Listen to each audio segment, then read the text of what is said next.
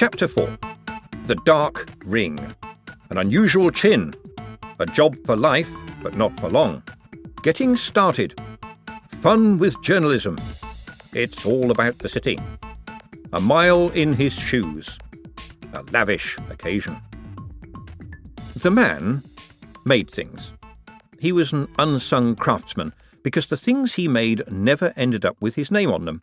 No, they usually bore the names of dead men on them, men who were masters of their craft.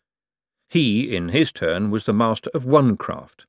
It was the craft of seeming. "Do you have the money?" "Yes." The man in the brown robe indicated the stolid troll next to him. "Why did you bring that? Can't abide 'em."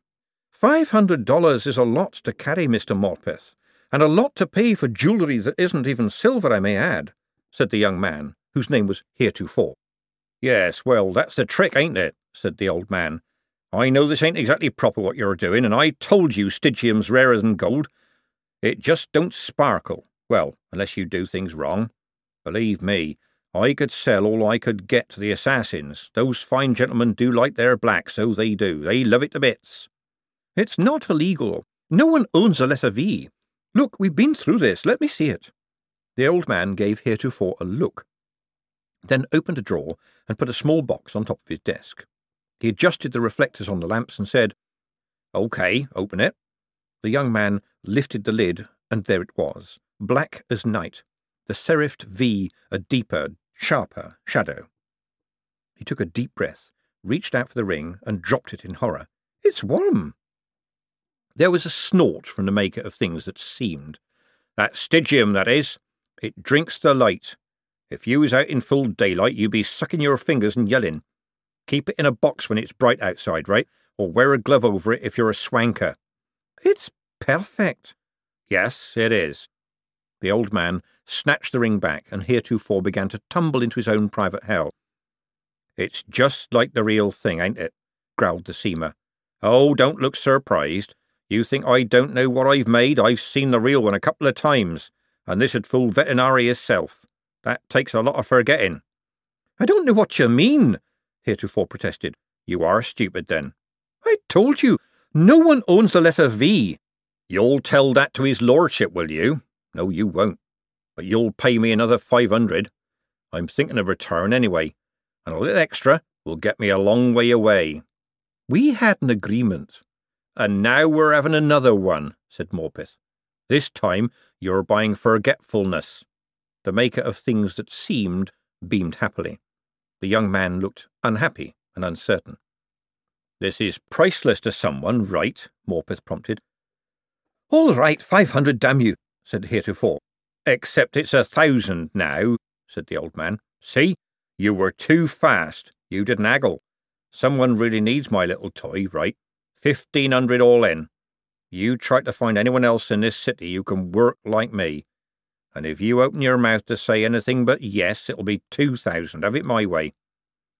There was a longer pause, and Heretofore said, "Yes, but I'll have to come back with the rest."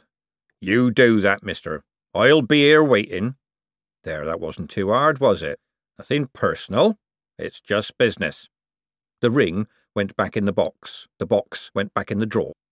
At a signal from the young man, the troll dropped the bags on the floor and, job done, wandered off into the night. Heretofore turned suddenly, and the seamer's right hand flew down behind the desk. It relaxed when the young man said, "You'll be here later, yes?" "Me? I'm always here. See yourself out." "You'll be here." "I just said yes, didn't I?"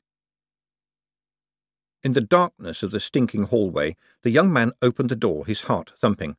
A black-clad figure stepped inside. He couldn't see the face behind the mask, but he whispered, "Box is in the top left drawer. Some kind of weapon on the right side. Keep the money. Just don't hurt him, okay?" "Hurt? That's not why I'm here," hissed the dark figure.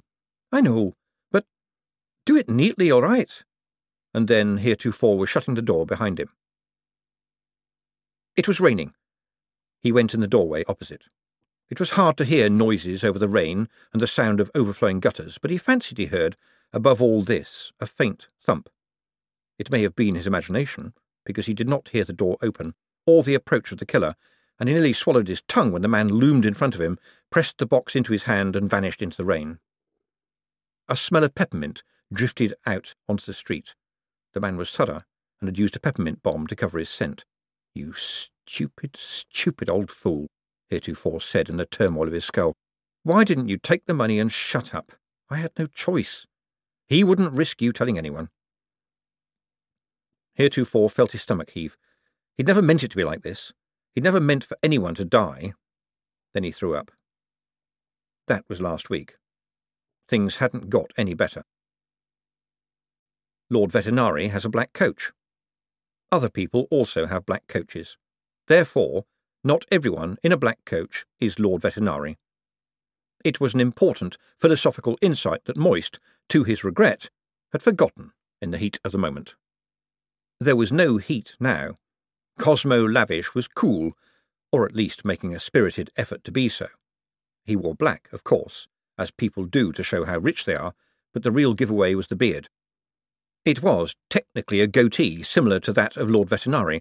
A thin line of black hair came down each cheek, made a detour to loop equally thinly under the nose, and met in a black triangle just below the lip, thus giving what Cosmo must have thought was a look of menacing elegance. And, indeed, on Vetinari it did. On Cosmo the elegant facial topiary floated unhappily on blue jowls, glistening with little tiny beads of sweat, and gave the effect of a pubic chin. Some master barber had to deal with it hair by hair every day, and his job wouldn't have been made any easier by the fact that Cosmo had inflated somewhat since the day he adopted the style. There is a time in a thoughtless young man's life when his six-pack becomes a keg, but in Cosmo's case he had tub of larded. And then you saw the eyes, and they made up for everything. They had the faraway look of a man who can already see you dead. But probably not those of a killer himself, Moist hazarded. He probably bought death when he needed it. True, on fingers that were slightly too pudgy for them were ostensibly knobbly poison rings, but surely anyone really in the business wouldn't have so many, would they? Real killers didn't bother to advertise. And why was the elegant black glove on the other hand? That was an Assassin's Guild affectation. Yep, guild school trained then. Lots of upper-class kids went there for the education, but didn't do the black syllabus. He probably had a note from his mother saying he was excused from stabbing. Mr. Fusspot was trembling with fear, or perhaps rage. In Moist's arms he was growling like a leopard. "Ah, my stepmother's little dog," said Cosmo as the coach began to move. "How sweet! I do not waste words. I will give you $10,000 for him, Mr. Lipwig." He held out a piece of paper in the ungloved hand. "My note of hand for the money. Anyone in this city will accept it." The voice of Cosmo was a kind of modulated sigh, as if talking was somehow painful. Moist read, "Please pay the sum of $10,000 to Moist von Lipwig," and it was signed, across a one-penny stamp, by Cosmo Lavish, with many a flourish. Signed across a stamp. Where had that come from? But you saw it more and more in the city, and if you asked anyone why, they said, "'Cause it makes it legal, see?" And it was cheaper than lawyers, and so it worked. And here it was, $10,000 pointing directly at him. How dare he try to bribe me, thought Moist. In fact, that was his second thought, that of the soon-to-be wearer of a goldish chain. His first thought, courtesy of the old Moist, was, how dare he try to bribe me so small? "No," he said. "Anyway, I'll get more than that for looking after him for a few months." "Ah, yes, but my offer is less risky." "You think?" Cosmo smiled. "Come now, Mr. Lipwig. We're men of the world." "You and I, yes," Moist finished. "That's so predictable. Besides, you should have offered me more money first." At this point, something happened in the vicinity of Cosmo's forehead. Both eyebrows began to twist like Mr. Fusspot's when he was puzzled. They writhed for a moment, and then Cosmo saw Moist's expression, whereupon he slapped his brow, and his momentary glare indicated that instant death would reward any comment. He cleared his throat and said, "For what I can get free, we are making a very good case that my stepmother was insane when she made that will." "She seemed sharp as a tack to me, sir," said Moist. "With 2 loaded crossbows on her desk." "Ah, I see your point. Yes, if she was really sane, she'd have hired a couple of trolls with big clubs. Cosmo gave Moist a long, appraising look, or what he clearly thought was one, but Moist knew that tactic. It was supposed to make the lookee think they were being weighed up for a serious kicking, but it could just as easily mean, I'll give him the old hard eyeball while I'm wondering what to do next. Cosmo might be a ruthless man, but he wasn't a stupid one. A man in a gold suit gets noticed, and someone would remember whose coach he got into. I fear that my stepmother has landed you into a lot of trouble, said Cosmo. I've been in trouble before, said Moist. Oh, when was that? And this came sharp and sudden. Ah, the past. Not a good place to go. Moist tried to avoid it. Very little is known about you, Mr. Lipwig, Cosmo went on. You were born in Uberwald, and you became our Postmaster General. In between, I've managed to survive, said Moist. An enviable achievement indeed, said Cosmo. He tapped on the side of the coach, and it began to slow. I trust it will continue. In the meantime, let me at least give you this. He tore the bill in half, and dropped the half that very emphatically did not carry his seal or signature onto Moist's lap.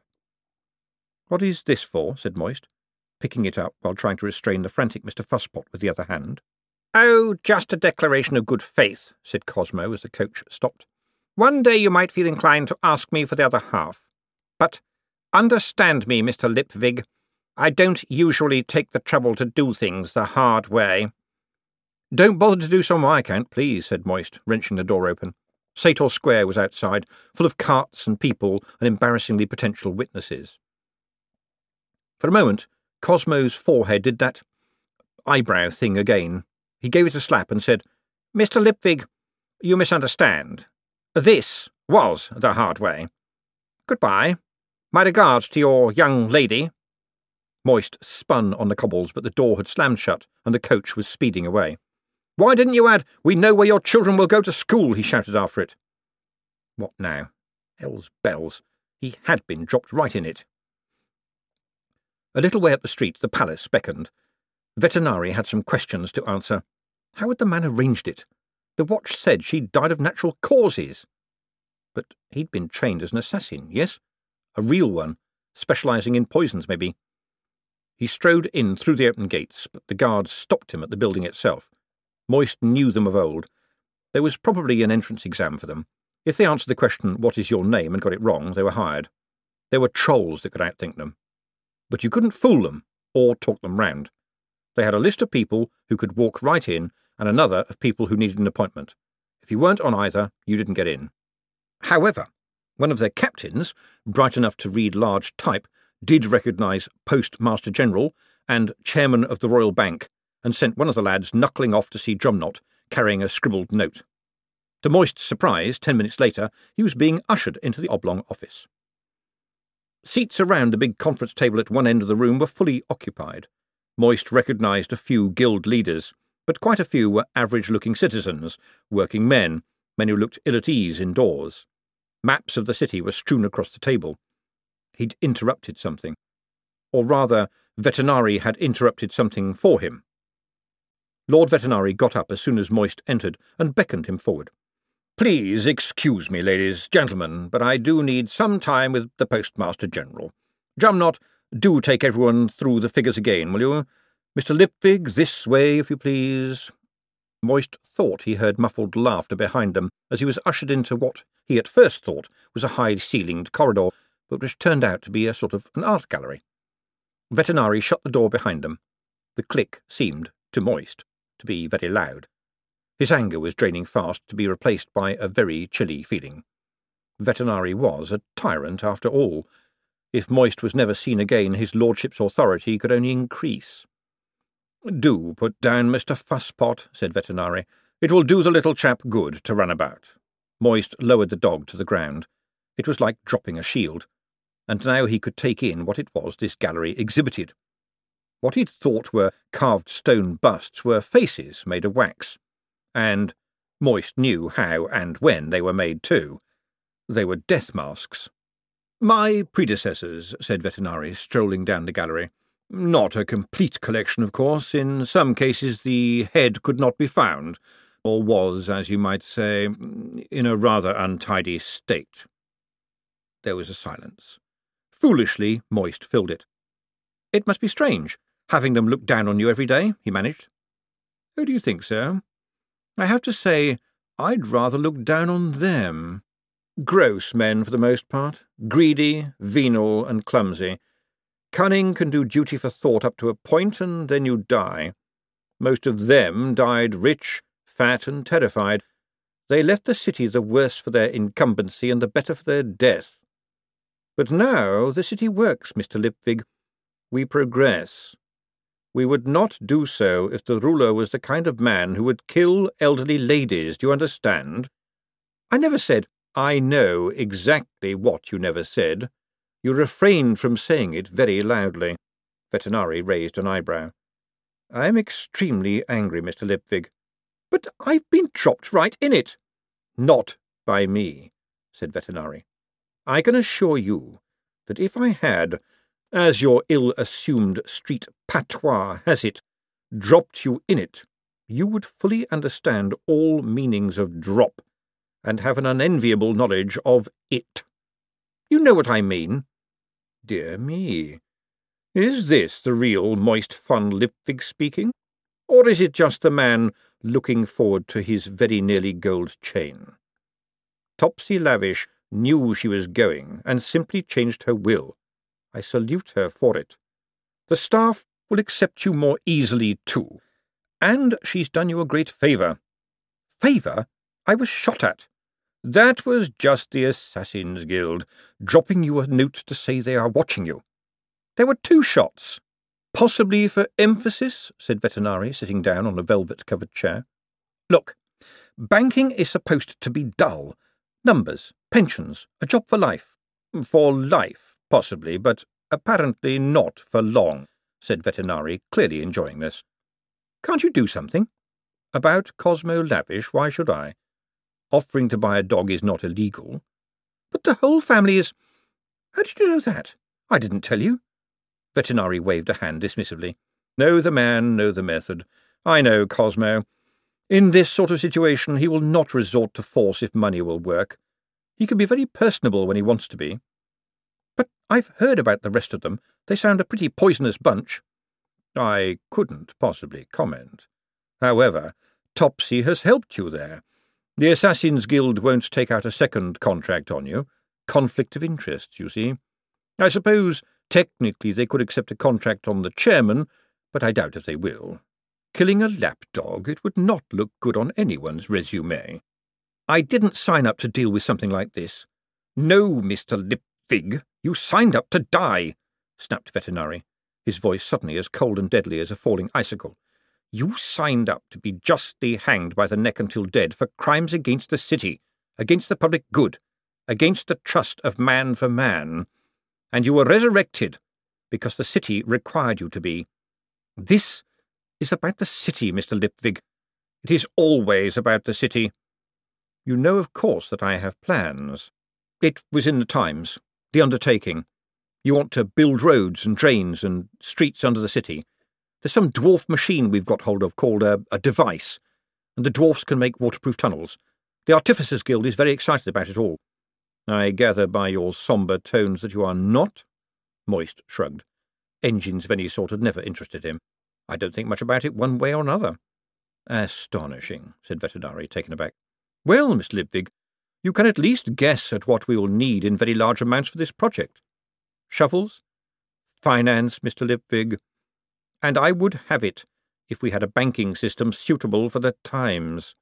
I have every confidence in your ability to shake things up a little. Moist tried one last throw. The post office needs me, he began. At the moment it does not, and you chafe at the thought, said Vetinari. You are not a man for the humdrum. I hereby grant you leave of absence. Mr. Grote has been your deputy, and while he may not have your flair, let us say, he will, I am sure, keep things moving along. He stood up, indicating that the audience was at an end. The city bleeds, Mr. Lipwig, and you are the clot I need. Go away and make money. unlock the wealth of Ankh-Morpork. Mrs. Lavish gave you the bank in trust. Run it well. It's the dog that's got the bank, you know. And what a trusting little face he has, said Vetinari, ushering Moist to the door. Don't let me detain you, Mr. Lipwig. Remember, it's all about the city. There was another protest march going on when Moist walked to the bank. You got more and more of them lately. It was a funny thing, but everyone seemed to want to live under the despotic rule of the tyrannical Lord Vetinari. They poured into the city, whose streets were apparently paved with gold. It wasn't gold, but the influx was having an effect, no doubt about it. Wages were falling, to start with. This march was against the employment of golems, who uncomplainingly did the dirtiest jobs, worked around the clock, and were so inhumanly honest they paid their taxes. But they weren't human, and they had glowing eyes, and people could get touchy about that sort of thing. Mr. Bent must have been waiting behind a pillar. Moist was no sooner through the doors of the bank, Mr. Fusspot tucked happily under his arm, when the chief cashier was by his side. The staff are very concerned, sir, he said, piloting Moist toward the stairs. I took the liberty of telling them that you would speak to them later. Moist was aware of the worried stares, and of other things too, now that he was looking with an almost proprietorial eye. Yes, the bank had been built well, out of fine materials, but get past that and you could see the neglect and the marks of time. It was like the now inconveniently large house of a poor old widow who just couldn't see the dust any more. The brass was rather tarnished, the red velvet curtains frayed and a little bald in places. The marble floor was only erratically shiny. "What?" he said. "Oh, yes, good idea. Can you get this place cleaned up?" "Sir?" "The carpets are mucky, the plush ropes are unravelled, the curtains have seen better centuries, and the brass needs a jolly good scrub. The bank should look smart, Mr. Bent. You might give money to a beggar, but you wouldn't lend it to him, eh?" Bent's eyebrows rose. "And that's the chairman's view, is it?" he said. "The chairman? Oh, yes. Mr. Fusspot's very keen on clean. Isn't that right, Mr. Fusspot?" Mr. Fusspot stopped growling at Mr. Bent long enough to bark a couple of times. "See?" said Moist. "When you don't know what to do, comb your hair and clean your shoes. Words of wisdom, Mr. Bent. Jump to it." "I shall elevate myself to the best of my ability, sir," said Bent. "Meanwhile, a young lady has called, sir. She seemed reluctant to give her name, but said you would be pleased to see her. I have ushered her into the small boardroom." "Did you have to open a window?" said Moist, hopefully. "No, sir." That ruled out Adora Bell, then, to replace her with a horrifying thought. "She's not one of the Lavish family, is she?" "No, sir. And it's time for It's time for the chairman's lunch, sir. He has cold-boned chicken because of his stomach. I'll have it sent along to the small boardroom, shall I?" "Yes, please. Could you rustle up something for me?" "Rustle, sir?" Bent looked puzzled. "You mean steal?" Ah, that kind of man, Moist thought. "I meant find me something to eat," he translated. "Certainly, sir. There is a small kitchen in the suite, and we have a chef on call. Mrs. Lavish has lived here for some time. It will be interesting to have a Master of the Royal Mint again." "I like the sound of Master of the Royal Mint," Moist said. "How about that, Mr. Fusspot?" On cue, the chairman barked. Said Bent. "One final thing, sir. Could you please sign these?" He indicated a pile of paperwork. "What are they?" "They're not minutes, are they? I don't do minutes." "They are various formalities, sir. Basically, they add up to you signing a receipt for the bank on the chairman's behalf. But I am advised that Mr. Fusspot's paw mark should appear in the places ticked." "Does he have to read all this?" said Moist. "No, sir." "Then I won't. It's a bank. You've given me the big tour. It's not as though it's got a wheel missing. Just show me where to sign." "Just here, sir, and here, and here, and here, and here, and here, and here." The lady in the conference room was certainly an attractive woman, but since she worked for the Times, Moist felt unable to award her total ladylike status. Ladies didn't fiendishly quote exactly what you said, but didn't exactly mean, or hit you around the ear with unexpectedly difficult questions. Well, come to think of it, they did, quite often, but she got paid for it. But he had to admit, Saccharissa Cripslock was fun. "Saccharissa, "This is a should-have-been-expected surprise," he declared as he stepped into the room. "Mr. Lipwig, always a pleasure," said the woman. "So you are a dog's body now?" That kind of fun. A bit like juggling knives. You were instantly on your toes. It was as good as a workout. "Writing the headlines already, Saccharissa?" he said. "I am merely carrying out the terms of Mrs. Lavish's will." He put Mr. Fusspot on the polished tabletop and sat down. "So, you are now chairman of the bank?" "No, Mr. Fusspot here is the chairman," said Moist. "Bark circumspectly at the nice lady with the busy pencil, Mr. Fusspot." "Woof," said Mr. Fusspot. "Mr. Fusspot is the chairman," said Saccharissa, rolling her eyes. "Of course. And you take orders from him, do you?" "Yes. I am Master of the Royal Mint, by the way." "A dog and his master," said Saccharissa. "How nice. And I expect you can read his thoughts because of some mystic bond between dog and man?" Saccharissa, I could not have put it better.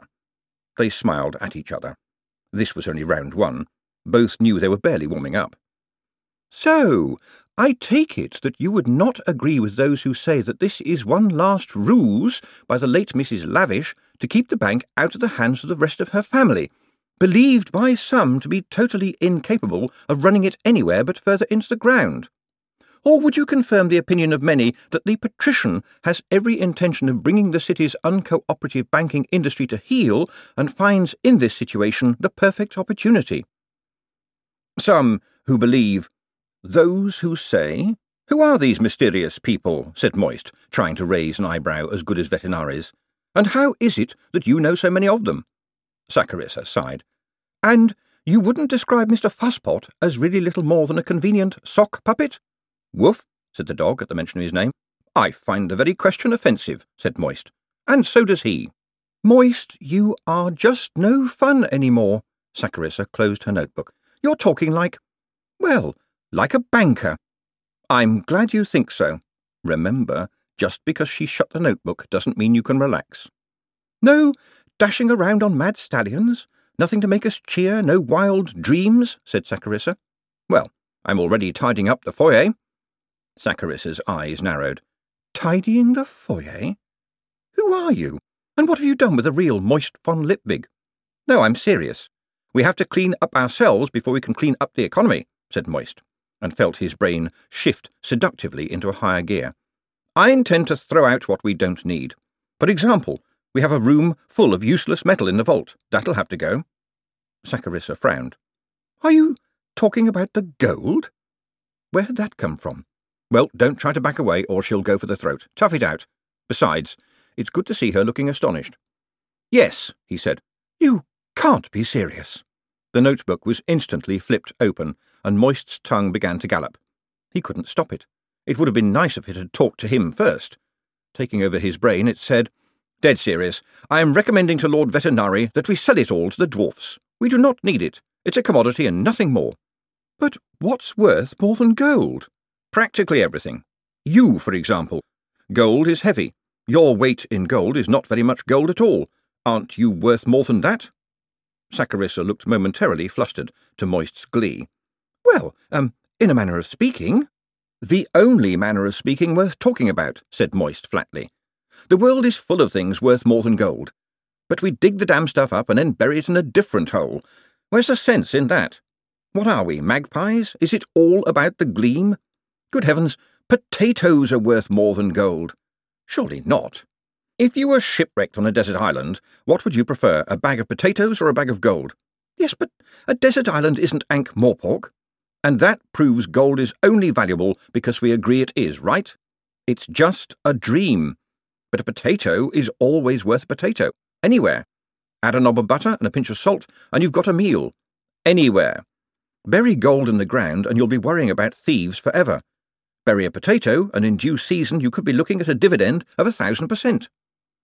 "Can I assume for a moment that you don't intend to put us on a potato standard?"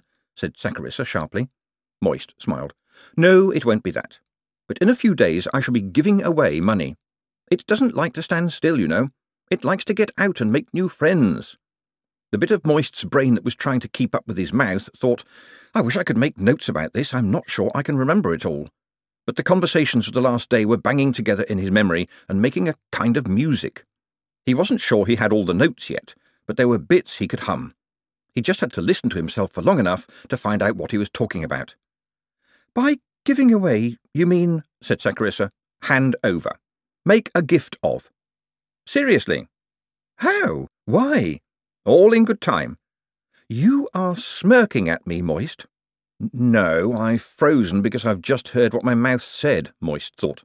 "I don't have a clue. I've just got some random thoughts. It's about desert islands," he said, "and why this city isn't one." "And that's it?" Moist rubbed his forehead. "Miss Cripslock. Miss Cripslock. This morning I got up with nothing in mind but to seriously make headway with the paperwork and maybe lick the problem of that special 25p cabbage green stamp. You know, the one that'll grow into a cabbage if you plant it. How could you expect me to come up with a new fiscal initiative by tea time? All right, but it'll take me at least until breakfast."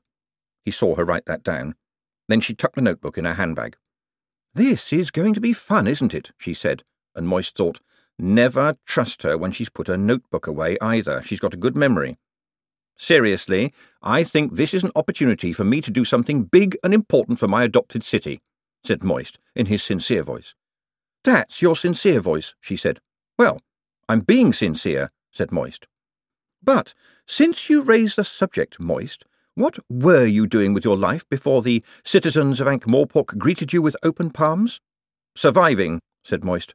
"In Uberwald, the old empire was breaking up. It was not unusual for a government to change twice over lunch. I worked at anything I could to make a living. By the way, I think you meant arms back there," he added. "And when you got here you impressed the gods so much that they led you to a treasure trove so that you could rebuild our post office." "I'm very humble about that," said Moist, trying to look it. "Yes, and the gods-given gold was all in used coinage from the plain cities." "You know what? I've often lain awake wondering about that myself," said Moist, "and I reached the conclusion that the gods, in their wisdom, decided that the gift should be instantly negotiable. I can go on like this for as long as you like," he thought, "and you're trying to play poker with no cards. You can suspect all you like, but I gave that money back. OK, I stole it in the first place, but giving it back counts for something, doesn't it? The slate is clean, isn't it? Well, acceptably grubby, yes?" The door opened slowly, and a young and nervous woman crept in, holding a plate of cold-boned chicken. Mr. Fusspot brightened up as she placed it in front of him.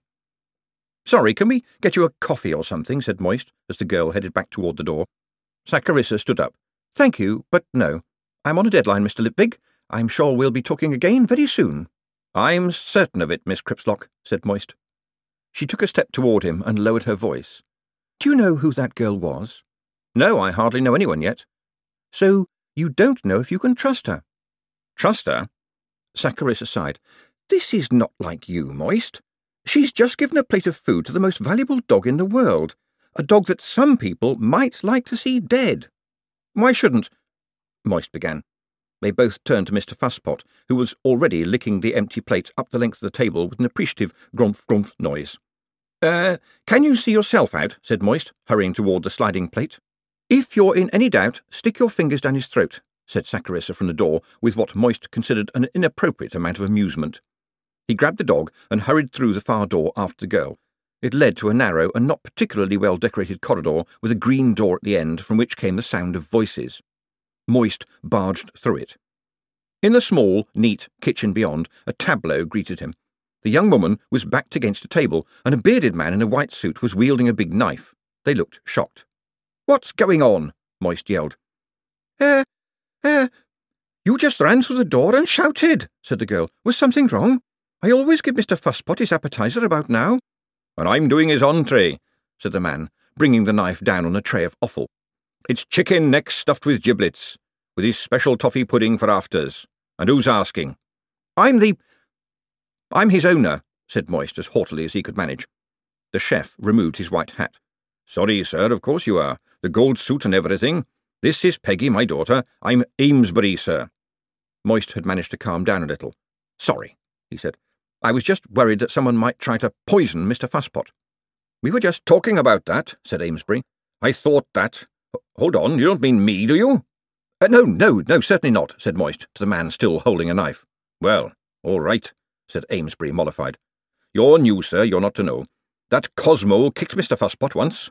He'd poison anyone, he would, said Peggy. But I go down to the market every day, sir, and select the little dog's food myself, and it's stored downstairs in the cool room, and I have the only key. Moist relaxed.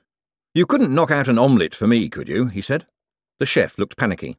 That's eggs, right? He said nervously. Never really got involved with cooking eggs, sir. He has a raw one in his steak tartare on Fridays, and Mrs. Lavish used to have 2 raw ones in her gin and orange juice every morning, and that is about it between me and eggs. I've got a pig's head sousing if you'd fancy some of that. Got tongue, hearts, marrowbone, sheep's head, nice bit of dewlap, melts, slaps, lights, liver, kidneys, beckles. In his youth, Moist had been served a lot off that menu. It was exactly the sort of food that one should serve to kids if one wanted them to grow up skilled in the arts of barefaced lying, sleight of hand, and camouflage. As a matter of course, Moist had hidden those strange wobbly meats under his vegetables, on one occasion achieving a potato 12 inches high. Light dawned. Did you cook much for Mrs. Lavish? Said Moist. No, sir. She lived on gin, vegetable soup, her morning pick-me-up, and— Gin, said Peggy firmly. So you're basically a dog chef. Canine, sir, if it's all the same to you. You may have read my book, Cooking with Brains. Amesbury said this rather hopelessly, and rightly so. Unusual path to follow, said Moist. Well, sir, it enables me to— It's safer. Well, the truth is, I have an allergy, sir. The chef sighed. Show him, Peggy. The girl nodded and pulled a grubby card out of her pocket. Please, don't say this word, sir, she said, and held it up. Moist stared. You just can't avoid it in the catering business, sir, said Amesbury miserably. This wasn't the time, really wasn't the time. But if you weren't interested in people, then you didn't have the heart of a trickster. You're allergic to this stuff, he said, correcting himself just in time. No, sir. The word, sir. I can handle the actual allium in question. I can even eat it. But the sound of it, well— Moist looked at the word again and shook his head sadly. So I have to shun restaurants, sir. I can see that. How are you with the word leek? Yes, sir, I know where you're going. I've been there. Far leek, tar lick, no effect at all. Just garlic, then. Oh, sorry. Amesbury froze, with a distant expression on his face. Gods, I'm so sorry. I honestly didn't mean— Moist began. I know, said Peggy wearily. The word just forces its way out, doesn't it?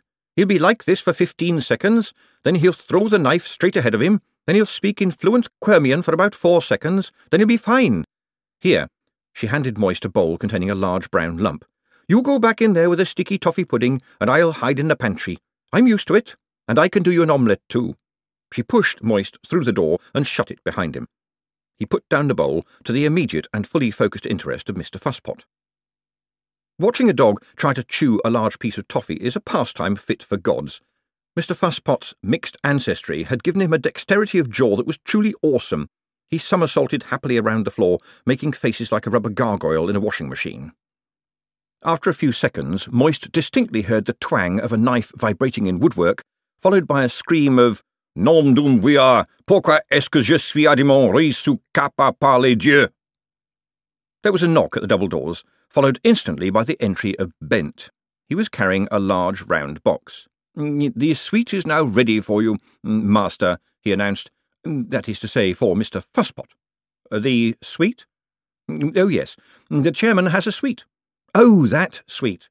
He has to live above the shop, as it were.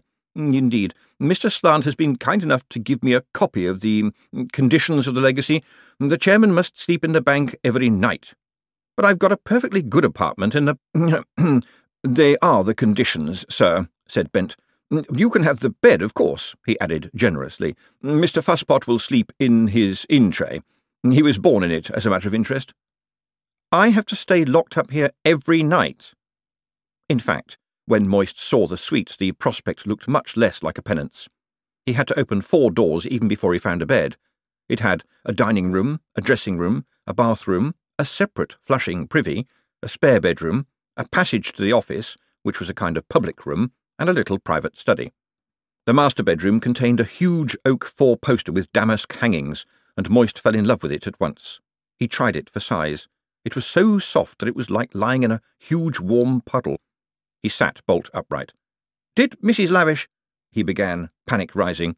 "She died sitting at her desk, master," said Bent soothingly, as he untied the string on the big round box. "We have replaced the chair. By the way, she is to be buried tomorrow.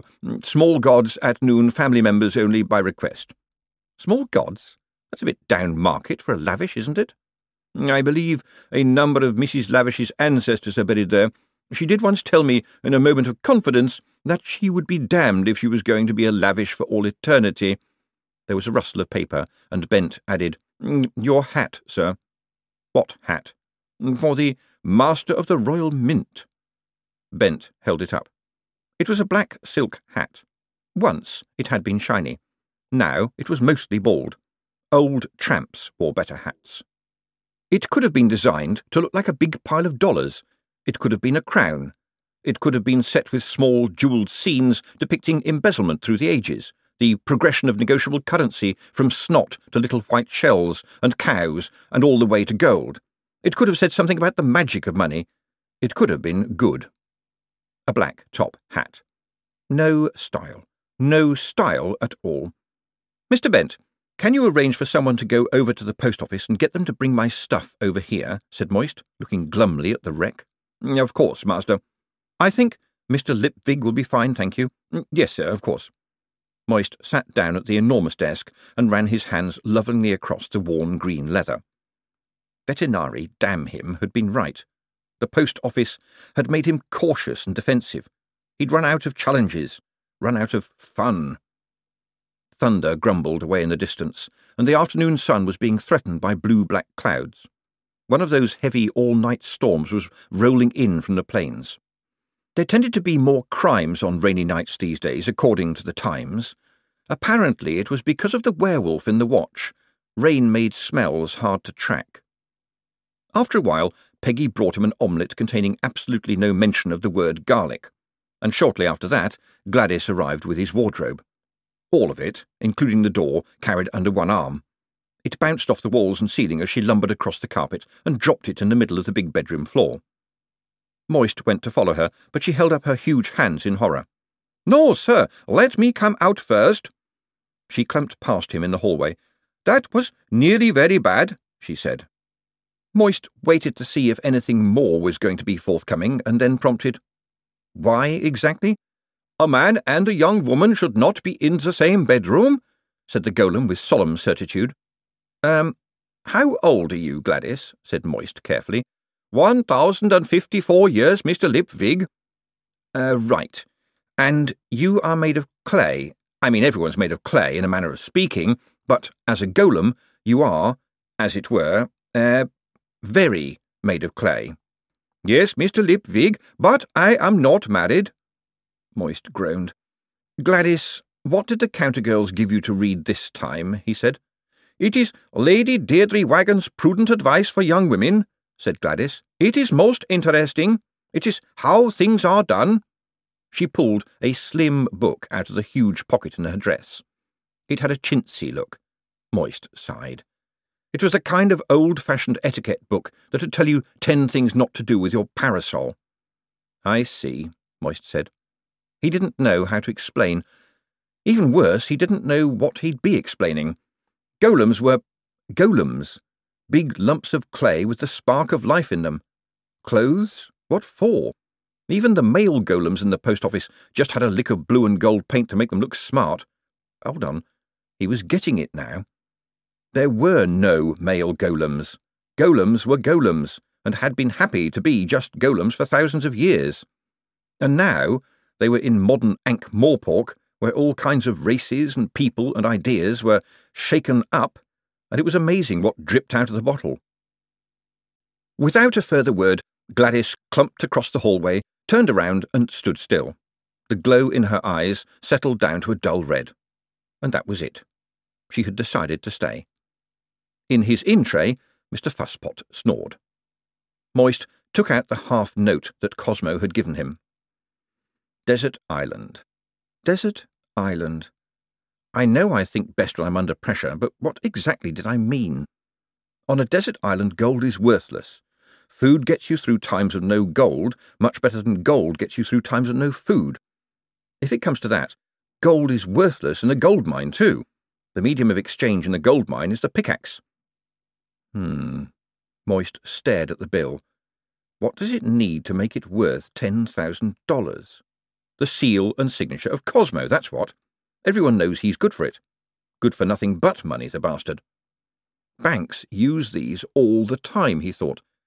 Any bank in the plains would give me the cash, withholding a commission, of course, because banks skim you top and bottom. Still, it's much easier than lugging bags of coins around. Of course, I'd have to sign it too, otherwise it wouldn't be secure. I mean, if it was blank after pay, anyone could use it. Desert island. Desert island. On a desert island, a bag of vegetables is worth more than gold. In the city, gold is more valuable than the bag of vegetables. This is a sort of equation, yes? Where's the value? He stared.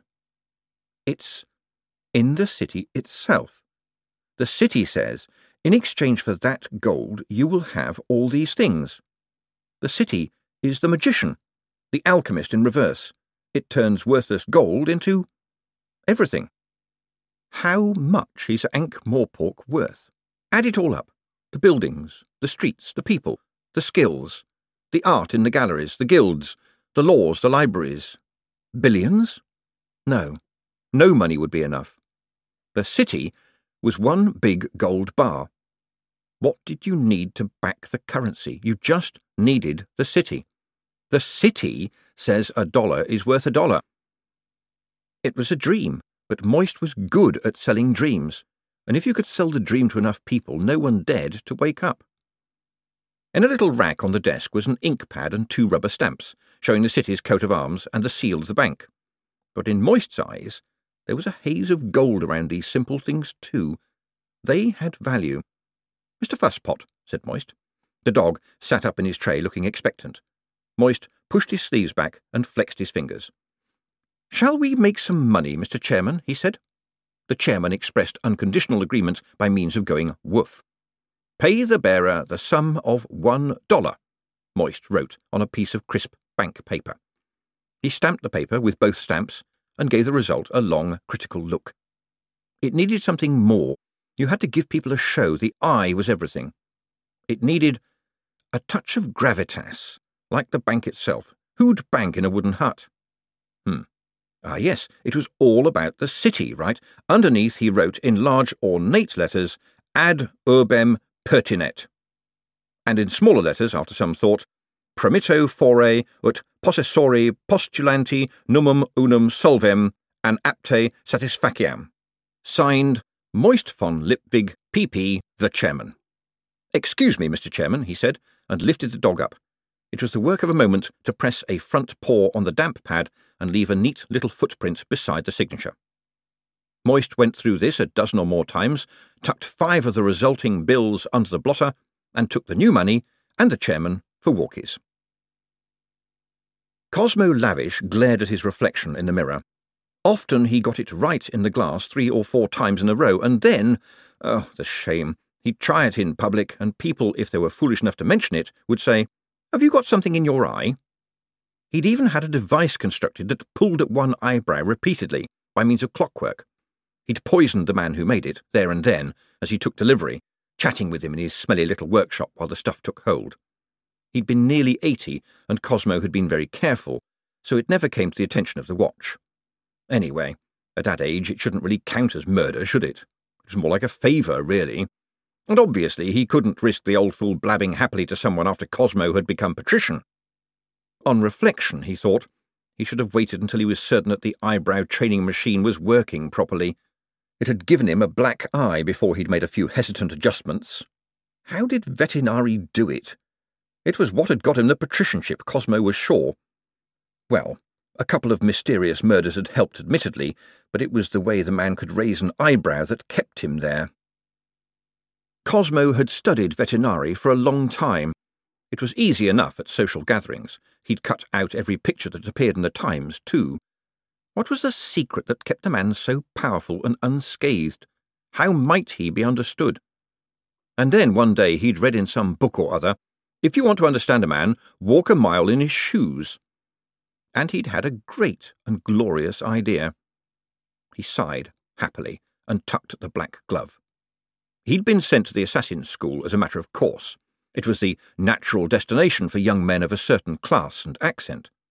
He'd survived, and had made study of poisons because he believed that was Vetinari's specialty, but the place had bored him.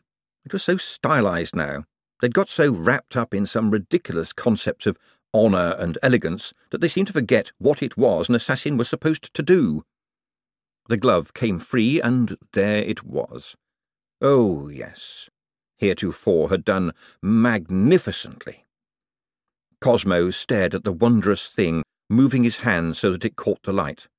Light did strange things to Stygium. Sometimes it reflected silver, sometimes an oily yellow, sometimes it remained resolutely black. And it was warm even here. In direct sunlight it would burst into flame. It was a metal that might have been intended for those who move in shadow. The ring of Vetinari. Vetinari's signet ring. Such a small thing, and yet so powerful. It was entirely without ornamentation, unless you counted the tiny border to the cartouche that surrounded the sharply incised and serifed single letter V. He could only guess at all the things his secretary had to do to get it. He'd had a replica made, reverse-devised, whatever that was, from the wax seals it had so impressively stamped. And there had been bribes, expensive ones, and hints of hasty meetings and cautious exchanges and last-minute changes to get the replica exactly right. And here the real one was, on his finger. Very much on his finger, in fact. From Cosmo's point of view, Vetinari also had very small fingers for a man, and getting the ring over his knuckle had been a real effort. Heretofore had fretted about getting it enlarged, foolishly not realizing that this would completely ruin it. The magic, and surely Vetinari had a magic all his own, would leak out. It wouldn't be totally the real thing any more. Yes, it had hurt like hell for a few days, but now he was floating above the pain in a clear blue sky. He prided himself on being no fool. He'd have known at once if his secretary had tried to palm off a mere copy on him. The shock that went up his arm when he slid the ring, all right, forced the ring over the knuckle, was enough to tell him that he had got the real thing. Already he could feel his thoughts getting sharper and faster.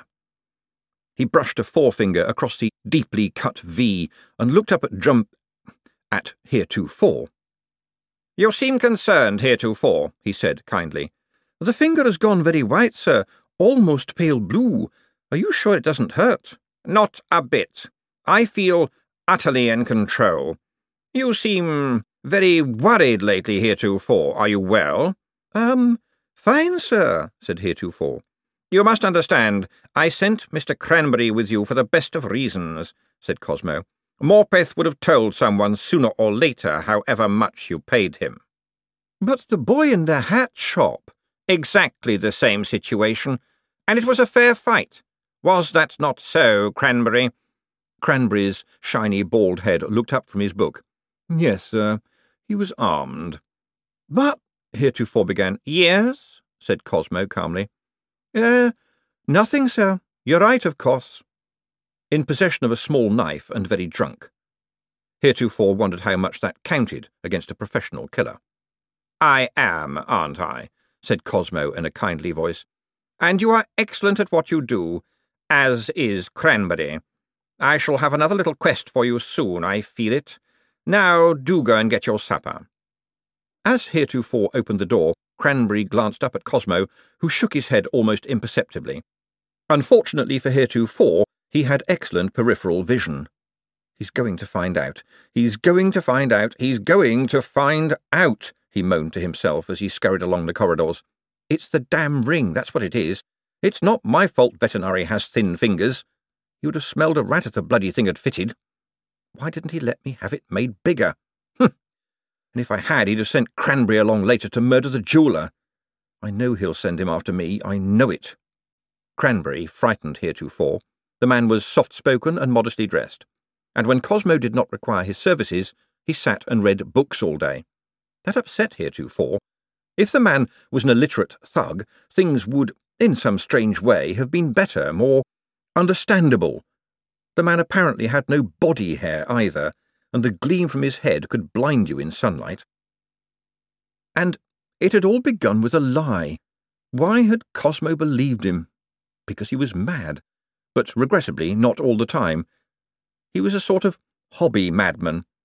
He had this thing about Lord Vetinari. Heretofore didn't spot that at first. He just wondered why Cosmo had fussed about his height at the job interview. And when Heretofore had told him he'd worked at the palace, he was hired on the spot. And that was the lie right there, although Heretofore preferred to think of it as an unfortunate conjunction of two truths. Heretofore had indeed been employed for a while at the palace, and thus far Cosmo had not found out that this was as a gardener. He had been a minor secretary at the Armourers' Guild before that, which is why he'd felt confident in saying, "I was a minor secretary and I was employed at the palace," a phrase that he felt Lord Vetinari would have examined with more care than the delighted Cosmo had done. And now, here he was, advising a very important and clever man on the basis of as much rumour as he could remember or, in desperation, make up. And he was getting away with it. In his everyday business dealings, Cosmo was cunning, ruthless, and sharp as a tack. But when it came to anything to do with Vetinari, he was as credulous as a child. Heretofore noticed that his boss occasionally called him by the name of the patrician's secretary, but he was being paid $50 a month, food and his own bed thrown in, and for that kind of money he'd answer to Daisy. Well, perhaps not Daisy, but certainly Clive. And then the nightmare had begun, and in the way of nightmares, everyday objects took on a sinister importance. Cosmo had asked for an old pair of Vetinari's boots. That had been a poser.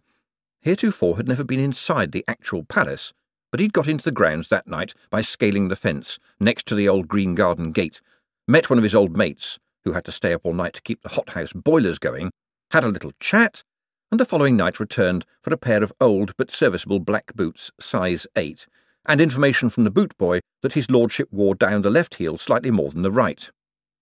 Heretofore couldn't see any difference in the boots presented, and no one was actually claiming as a fact that these were the fabled boots of Vetinari, but well-worn but still useful boots floated down from the upper floors to the servants' quarters on a tide of noblesse oblige, and if these weren't the boots of the man himself, then they had almost certainly, at the very least, sometimes been in the same room as his feet. Heretofore handed over $10 for them and spent an evening wearing down the left heel enough to be noticeable. Cosmo paid him $50 without flinching, although he did wince when he tried them on.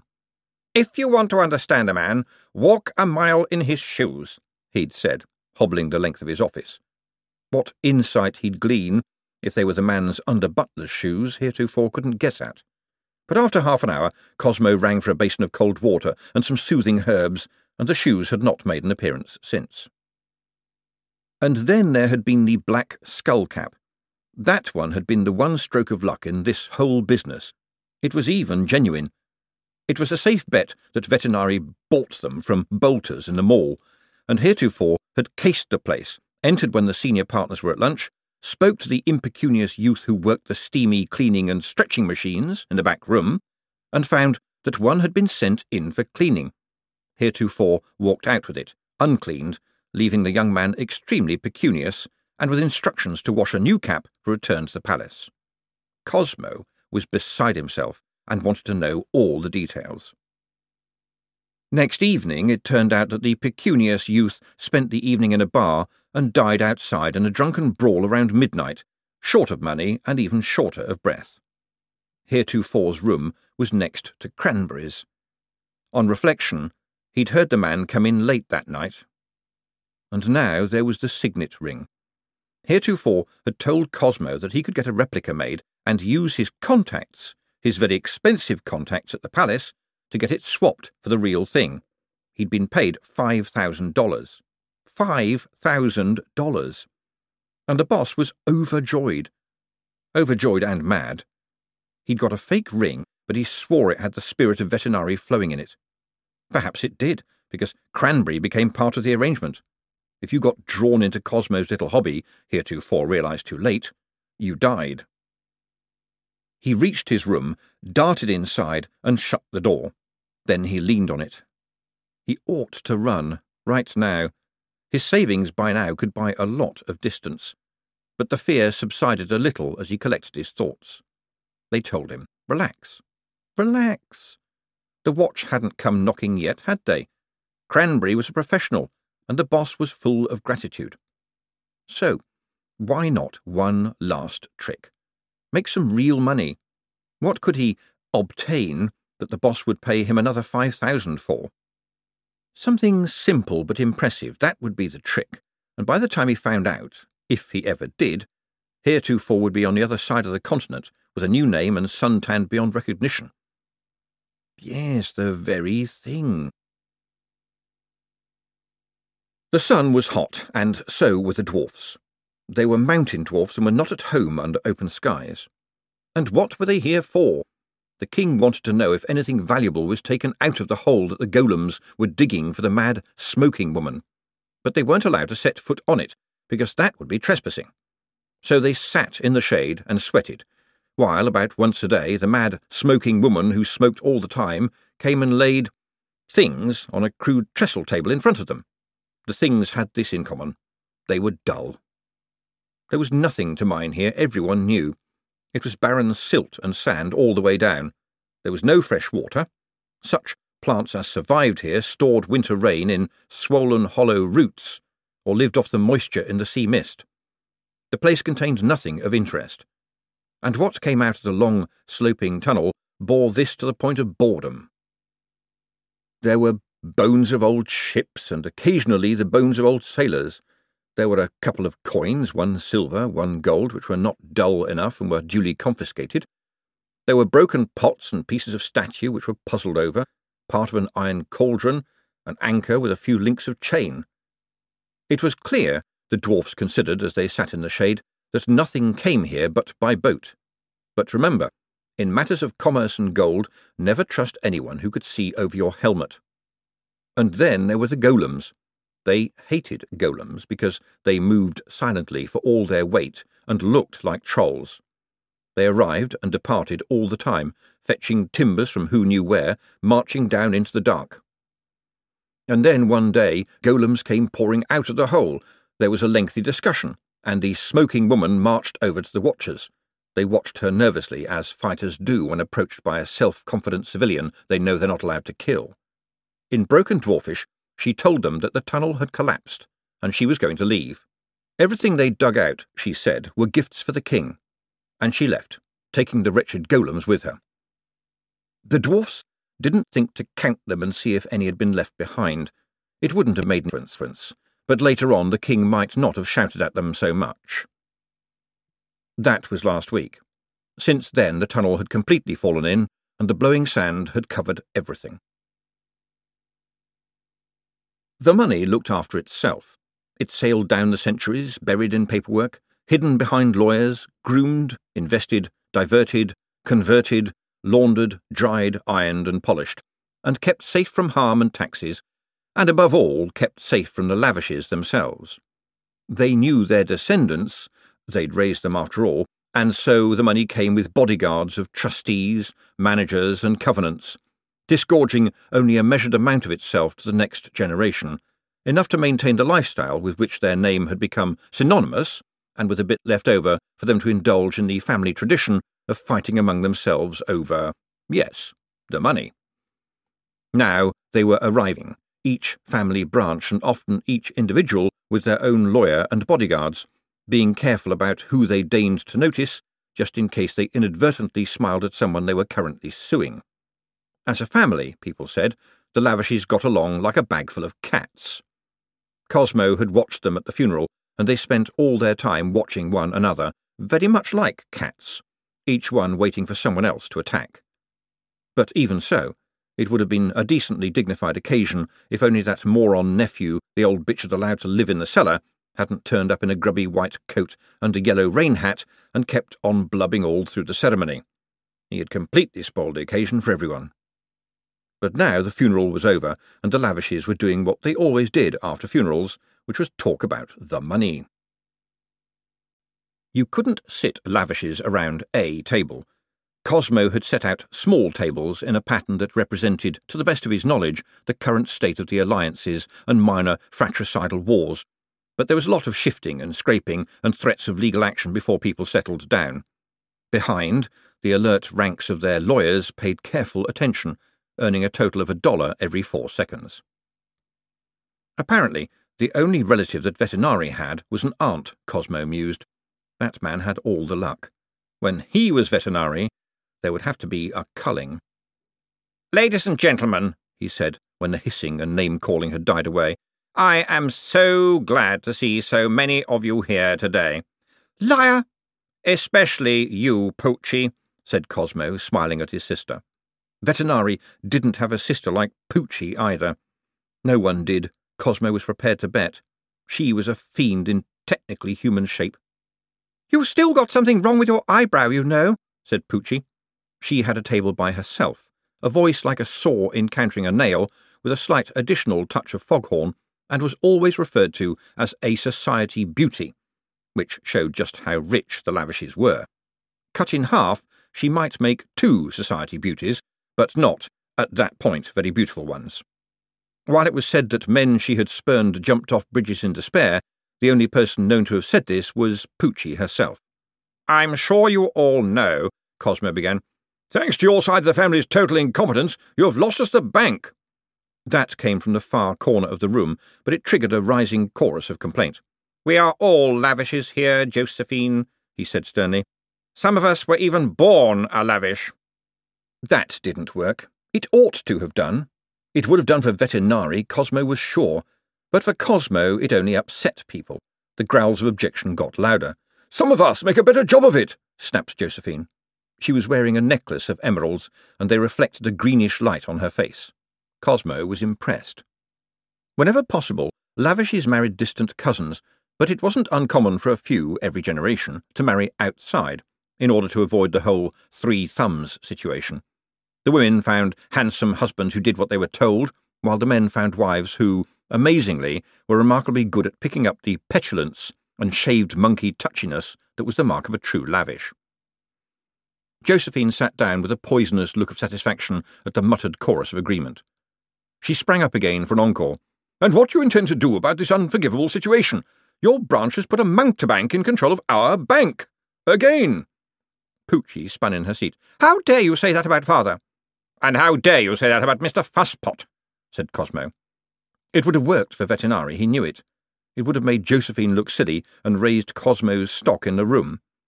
It would have worked for Vetinari, who could raise his eyebrow like a visual rim shot. What are you talking about?" said Josephine. "Don't be so silly, child. I'm talking about this living creature. He's a postman, for goodness sake. Why haven't you offered him money?" "I have," said Cosmo, and added for his inner ear, "I'll remember, child, you whey-faced old boot. When I am master of the eyebrow, we shall see what you say then." "And?" "I believe he is not interested in money." "Nonsense." "What about the little doggy?" said an elderly voice. "What happens if it passes away, gods forbid?" "The bank comes back to us, Aunt Careful," said Cosmo to a very small old lady in black lace. "No matter how the little doggy dies," said Aunt Carefulness Lavish, paying fastidious attention to her needlework. "There is always the option of poison, I'm sure." With an audible whoosh, Aunt Careful's lawyer rose to his feet and said, "My client wishes to make it clear that she is merely referring to the general availability of noxious substances in general, and this is not intended to be, and in no way should be taken as, an espousal of any illegal course of action." He sat down again, fee earned. "For considering implications and intervening with due clarification, 12 Ankh-Morpork dollars 98 pence. "Regrettably, the watch would be all over us like cheap chainmail," said Cosmo. "Watchmen in our bank? Shut the door on them." "Times have moved on, Auntie. We can't do that any more. When your great-grandfather pushed his brother over the balcony, the watch even took the body away for 5 shillings and a pint of ale all round." "Yes, Auntie. Lord Vetinari is the patrician now." "And he'd allow watchmen to clump around in our bank?" Without a doubt, Auntie. Then he is no gentleman, the aunt observed sadly. He lets vampires and werewolves into the watch, said Miss Tarantella Lavish. It's disgusting the way they're allowed to walk the streets like real people. And something went ping in Cosmo's memory. He's just like real people, said the voice of his father. This is your problem, Cosmo Lavish, said Josephine, unwilling to see targets switched. It was your wretched father who— Shut up, said Cosmo calmly. Shut up. And those emeralds do not suit you, by the way. This was unusual. Lavishes might sue and conspire and belittle and slander, but there was such a thing as good manners after all. In Cosmo's head there was another ping, and his father saying, "And he's managed to hide what he is so well and at great pain. What he was is probably not even there any more, but you'd better know, in case he starts acting funny." My father rebuilt the business of the bank, said Cosmo, the voice still ringing in his head as Josephine drew breath for a tirade, and you all let him. Yes, you let him. You didn't care what he did so long as the bank was available to you for all your little schemes, the ones we so carefully conceal and don't talk about. He bought out all the small shareholders, and you didn't mind so long as you got your dividends. It was just a shame that his choice in chums was flawed. Not as bad as his choice of that upstart music hall girl, said Josephine. Although his choice in his last wife was not, Cosmo went on. Topsy was cunning, devious, ruthless, and merciless. The problem I have is simply that she was better at all this than you are. And now I must ask you all to leave. I'm going to get our bank back. Do see yourselves out.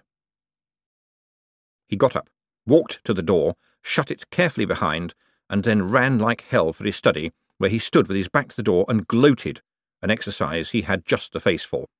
Good old Dad! Of course that little talk had been back when he was 10, and didn't have his own lawyer yet, and hadn't fully embraced the lavish tradition of prickly and guarded involvement. But Dad had been sensible. He hadn't just been giving Cosmo advice. He'd been giving him ammunition which could be used against the others. What else was a father for? Mr. Bent was not just Mr. Bent. He was something out of nightmares. At the time the revelation had scared young Cosmo, and later on he'd been ready to sue his father over those sleepless nights, in the very best lavish tradition. But he'd hesitated, and that was just as well. It would all have come out in court, and he'd have thrown away a wonderful gift. So, the Lipvig fellow thought he controlled the bank, did he? Well, you couldn't run the bank without Malvolio Bent, and by this time tomorrow he, Cosmo Lavish, would own Mr. Bent. Yes. Leave it perhaps a little longer. Another day of dealing with Lipvig's bizarre recklessness would wind up poor Mr. Bent to the point where Cranberry's special powers of persuasion would hardly be required. Oh, yes. Cosmo pushed his eyebrow up. He was getting the hang of it, he was sure. He'd been just like Vetinari out there, hadn't he? Yes, he had. The look on the family's face when he'd told Josephine to shut up. Even the recollection made his spine tingle. Was this the time? Yes. Just for a minute, perhaps. He deserved it. He unlocked a drawer in his desk, reached inside, and pressed the hidden button. On the other side of his desk, a secret compartment slid out. From it, Cosmo took a small black skullcap that seemed as good as new. Heretofore was a genius. Cosmo lowered the cap onto his head with great solemnity. Someone knocked on the study door. This was pointless, since they then slammed it open. "Locking yourself in your room again, bro?" said Poochie triumphantly. At least Cosmo had strangled the impulse to snatch the cap from his head, as if he'd been caught doing something dirty. "It was not, in fact, locked," he said, "and you are forbidden to come within 15 yards of me. I have an injunction. And you are not allowed to be within 20 yards of me, so you broke it first," said Poochie, pulling up a chair. She straddled it heavily and rested her arms on the back. The wood creaked. "I wasn't the one who moved, I think." "Well, cosmically, it's all the same," said Poochie. "You know, that's a dangerous obsession you have there." Now Cosmo took off the cap. "I'm simply trying to get inside the man," he said. "A very dangerous obsession." You know what I mean. I want to know how his mind works. And this? Poochie said, waving a hand at the large picture that hung on the wall opposite the desk. William Powter's Man with Dog. It's a painting of Vetinari. Notice how the eyes follow you round the room. The dog's nose follows me round the room. Vetinari has a dog? Had. Waffles. Died some years ago. There's a little grave in the palace grounds. He goes there alone once a week and puts a dog biscuit on it. Vetinari? Does that? Yes. Vetinari? The cool, heartless, calculating tyrant? Said Poochie. Indeed. You're lying to your sweet dear sister, yes? You can choose to believe that if you wish. Cosmo exulted deep inside. He loved to see that irate chicken expression of furious curiosity on his sister's face. Information like that is worth money, she said. Indeed. And I'm only telling you because it's useless unless you know where he goes, at what time, and on which day. It just may be, dear sweet Poochie, that what you call my obsession is, in fact, of great practical use. I watch, study, and learn, and I believe that Moist von Lipwig and Vetinari must share some dangerous secret which could even— But you just weighed in and offered Lipwig a bribe. You could say this about Poochie. She was easy to confide in because she never bothered to listen. She used the time to think about what to say next. A ridiculously small one.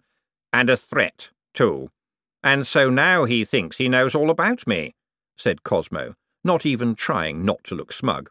And I know nothing about him, which is even more interesting.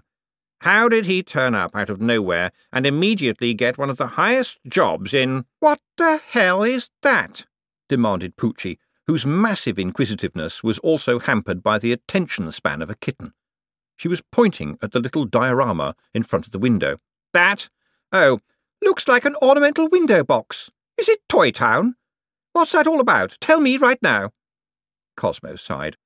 He didn't dislike his sister. Well, not more than the natural basic feeling of irksomeness all lavishes felt for one another.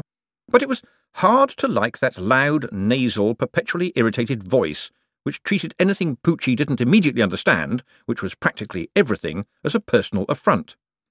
It is an attempt to achieve, by means of scale models, a view similar to that seen from the oblong office by Lord Vetinari, he explained. It helps me think. That's crazy. What kind of dog biscuit? Said Poochie. Information also travelled through Poochie's apprehension at different speeds. It must be all that hair, thought Cosmo. Trackleman's Yums, he said. The bone-shaped ones that come in 5 different colours. But he never leaves a yellow one because Waffles didn't like them.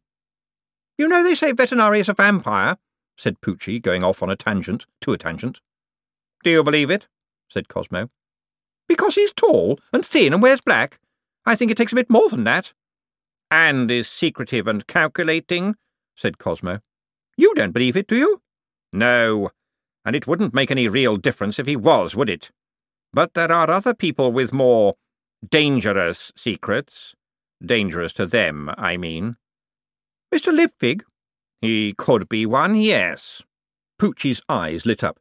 You know something, don't you? Not exactly. But I think I know where there is something to be known. Where? Do you really want to know? Of course I do. Well, I have no intention of telling you, said Cosmo, smiling. Don't let me detain you, he added as Poochie stormed out of the room. Don't let me detain you. What a wonderful phrase Vetinari had devised. The jangling double meaning set up undercurrents of uneasiness in the most innocent of minds. The man had found ways of bloodless tyranny that put the rack to shame. What a genius! And there, but for an eyebrow, went Cosmo Lavish. He would have to make good the failings of cruel nature.